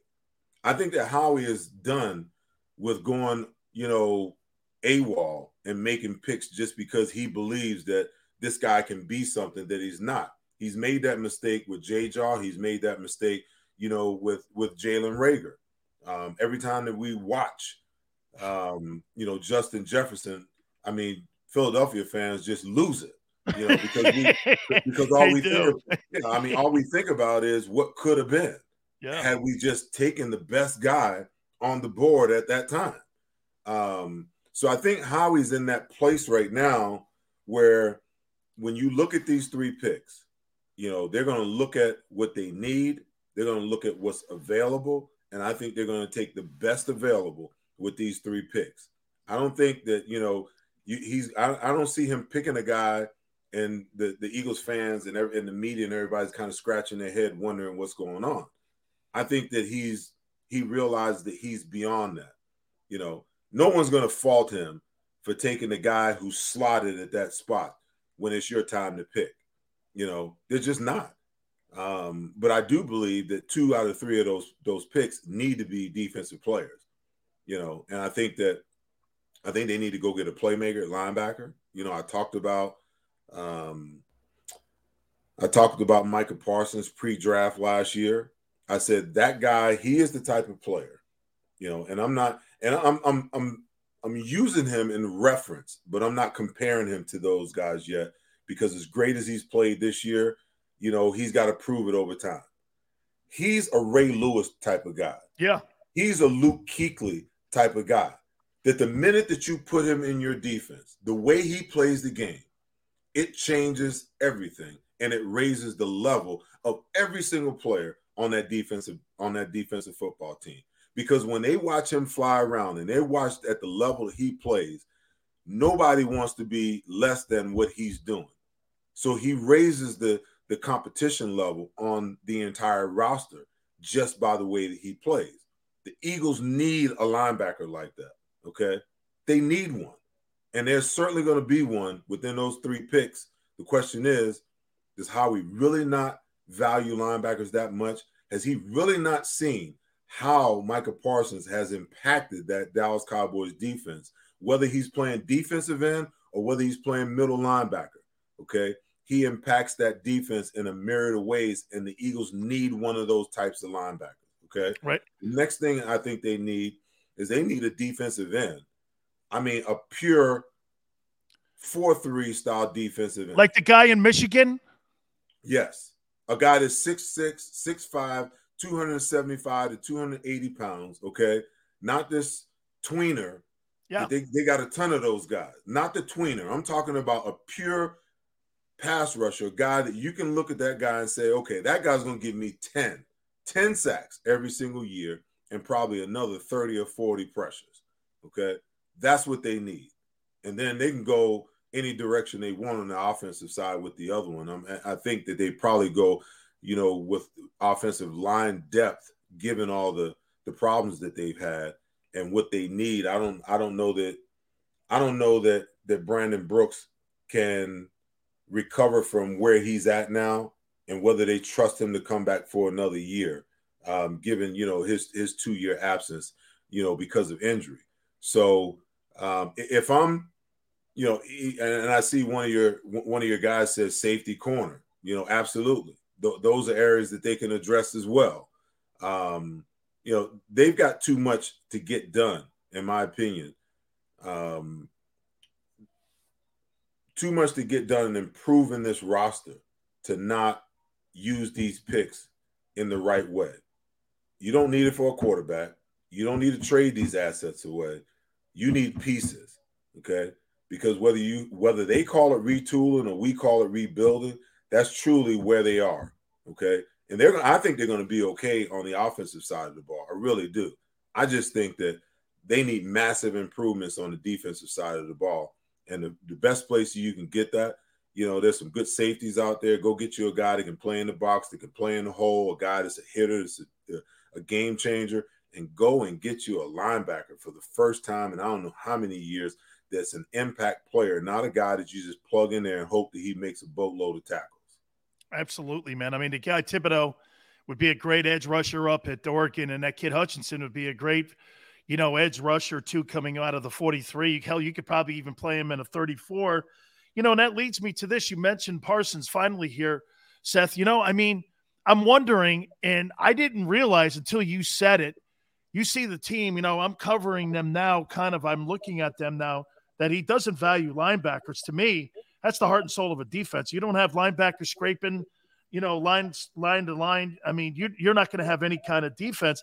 Do you think he held it against Parsons for opting out of the 2020 college football season because he was preparing because of COVID, and that was one of the reasons? Or do you really believe that he's a guy who's going to build the team from the perimeter in? You and me know this. You're not going to build a championship team from wide receivers in. You're going to build it from the center out. That's how you build a team. Is he really just that against linebackers? I just think that, you got to remember, Howie Roseman was brought up by Joe Banner. So go all the way back to Joe Banner and tell me how many linebackers do you remember Joe Banner ever drafting in all their years, okay? Yeah, right. Because when you have a defense coordinator like Jim Johnson and you got a all-star Hall of Famer like Brian Dawkins that you can plug in and get him to do everything that you would need a linebacker to do, why would you bother to see the importance of the linebacker position? But the game is continuing to evolve to a point now where you don't see 3 linebackers on the field anymore, okay? For all intents and purposes, every single defense in the NFL, they can talk 30 front, they can talk 40 front. You may see a 5-man line every once in a while, but the truth of the matter is 9 times out of 10, 99% of the time, teams are a 4-2 front. That's what they are, okay? So if you don't have 2 linebackers and at least one of those guys that are hell raisers, you're going to have problems, okay? You're going to have major, major problems. And that's the problem that I think that Howie misunderstands, is that you can't just get guys that you plug and play. You got to get guys like, when I look at Davion Taylor has a lot of potential to me, a lot of potential. And the guy he reminds me of Michael Kendricks. He's got speed. He'll hit you. He's raw. When you watch him play, you can tell that he's still learning how to play the position of linebacker. But, man, the guy is fast. And, man, when he decides that he's going to lay the boom on you, he can bring the wood. Michael Kendricks was the same way. I always felt like, man, if I could get my hands on Michael Kendricks for like 6 months, I feel the same way about Davion Taylor. If I can get my hands on him for 6 months, I can turn that guy into a perennial all-pro because right now he's got all the skill sets that you need to play in a 4-2 scheme. Okay, he can cover, he can blitz, he tackles, but his eyes are untrained. He's not sure what he's looking at when he knows what he's doing now. Oh, he's 120 miles an hour. But a lot of times he's playing at about 70 to 60 miles an hour because he's just not sure. He's not believing what he's seeing. So it's just, you hit the nail on the head when you said they just don't value the position. I mean, I think the Eagles have felt that way about a couple of positions. That not only the linebacker position, but they felt that way about the running back position. Yeah, right. And hey, Seth, I like their guys, but they're watch this, and no disrespect to anybody, they're just dudes. Well, listen, they're good. I mean, Seth, no disrespect, but when I see those guys, I mean, I'm like this. That's not Alvin Kamara. You know what I mean? That's not a Derrick Henry, or that's not like a bell cow guy. They're good, but they're dudes. Well, I think, I think what they've done is they've tried to figure out, what most teams have done. They don't want to get caught in a situation where you draft a running back in the first or second round and get caught in a situation like Dallas finds itself with Ezekiel Elliott, because if you draft a guy that high and he plays lights out and he's your every down running back, guess what? You don't have to pay him $14, $15, $16 million a year. They don't ever want to find themselves in that situation, So what they do is they try to piecemeal it. Yep. Okay. You had Jordan Howard, your battering ram sitting on the practice squad for damn near 7 weeks. Okay. When you should have had him up because you knew that Kenneth Gainwell was a weak link in the passing game, because what do teams do? They're not going to allow him to come out of the backfield and do his thing. They're just going to blitz him. Yep. So when they blitz, he can't pick up the blitz because he don't understand protections. So what they should have did was put him on the practice squad, okay, or Boston Scott on the practice squad, because in my opinion, they're similar. The thing you have is you have your battering ram in Jordan Howard. You got a guy like Boston Scott when he's healthy. He can do a little bit of both. He can run it between the tackles and he can get outside. And then you got Miles Sanders, in my opinion, who is just the home run hitter. He doesn't really want to run the ball inside. He wants to get outside, so you use him in that way. But every single time he touches the ball, there's a potential that he can take it the distance. So he's an important piece. But when you're drafting your running backs, I mean, Miles Sanders is what, 6 foot, 211 pounds, his durability, you got to think about the durability. And I think they're cognizant of it, because this last game, when he had 24 carries, that's the most carries he's ever had.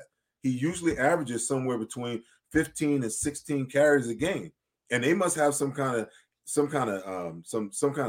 analytical data that says the probability of him getting hurt with touches above 16 or 17 touches go up dramatically, because you'll see, if you just go and you look at the stat line and look at how the Eagles deploy their running backs, those guys very rarely get more than 15 to 16 touches a game. And I think that's by design. Okay. But then you look at a guy like Jonathan Taylor, and every fan in Philadelphia would probably say, man, I wish we could have one of those guys. You look at a healthy Saquon Barkley, and we say, oh man, wish we could have had one of those guys, but they're never going to draft those guys high enough because they're afraid of the salary cap ramifications 3 to 5 years down the road.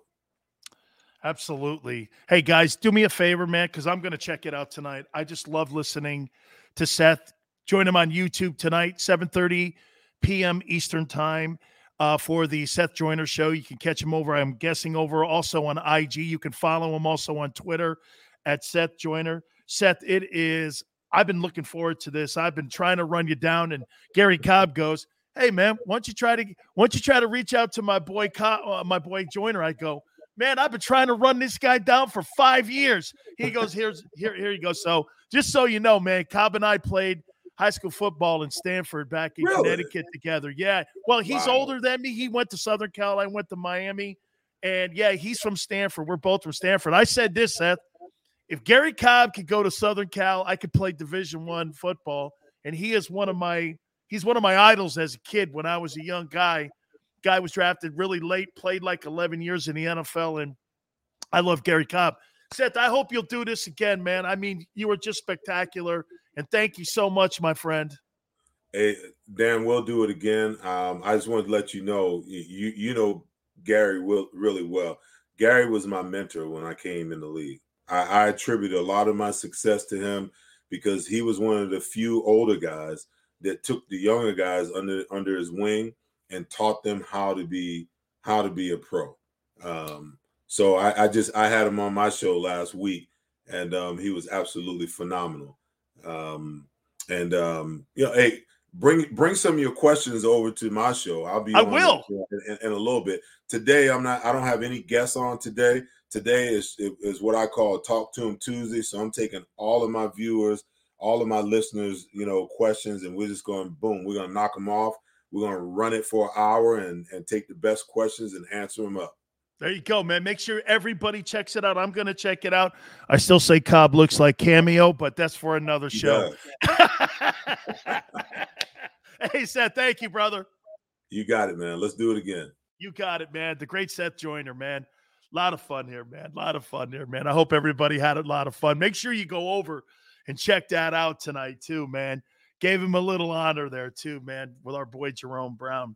Guys, it was great. Thank you so much. Please don't forget, hit the like button. We will catch you tomorrow, 4 to 6 Eastern time. And please, if you missed any of the show, you know, show it to your friends. Watch it a little bit later on. Rewatch the Seth Joyner interview. We so thank you guys for coming aboard, and we'll see you on the flip side.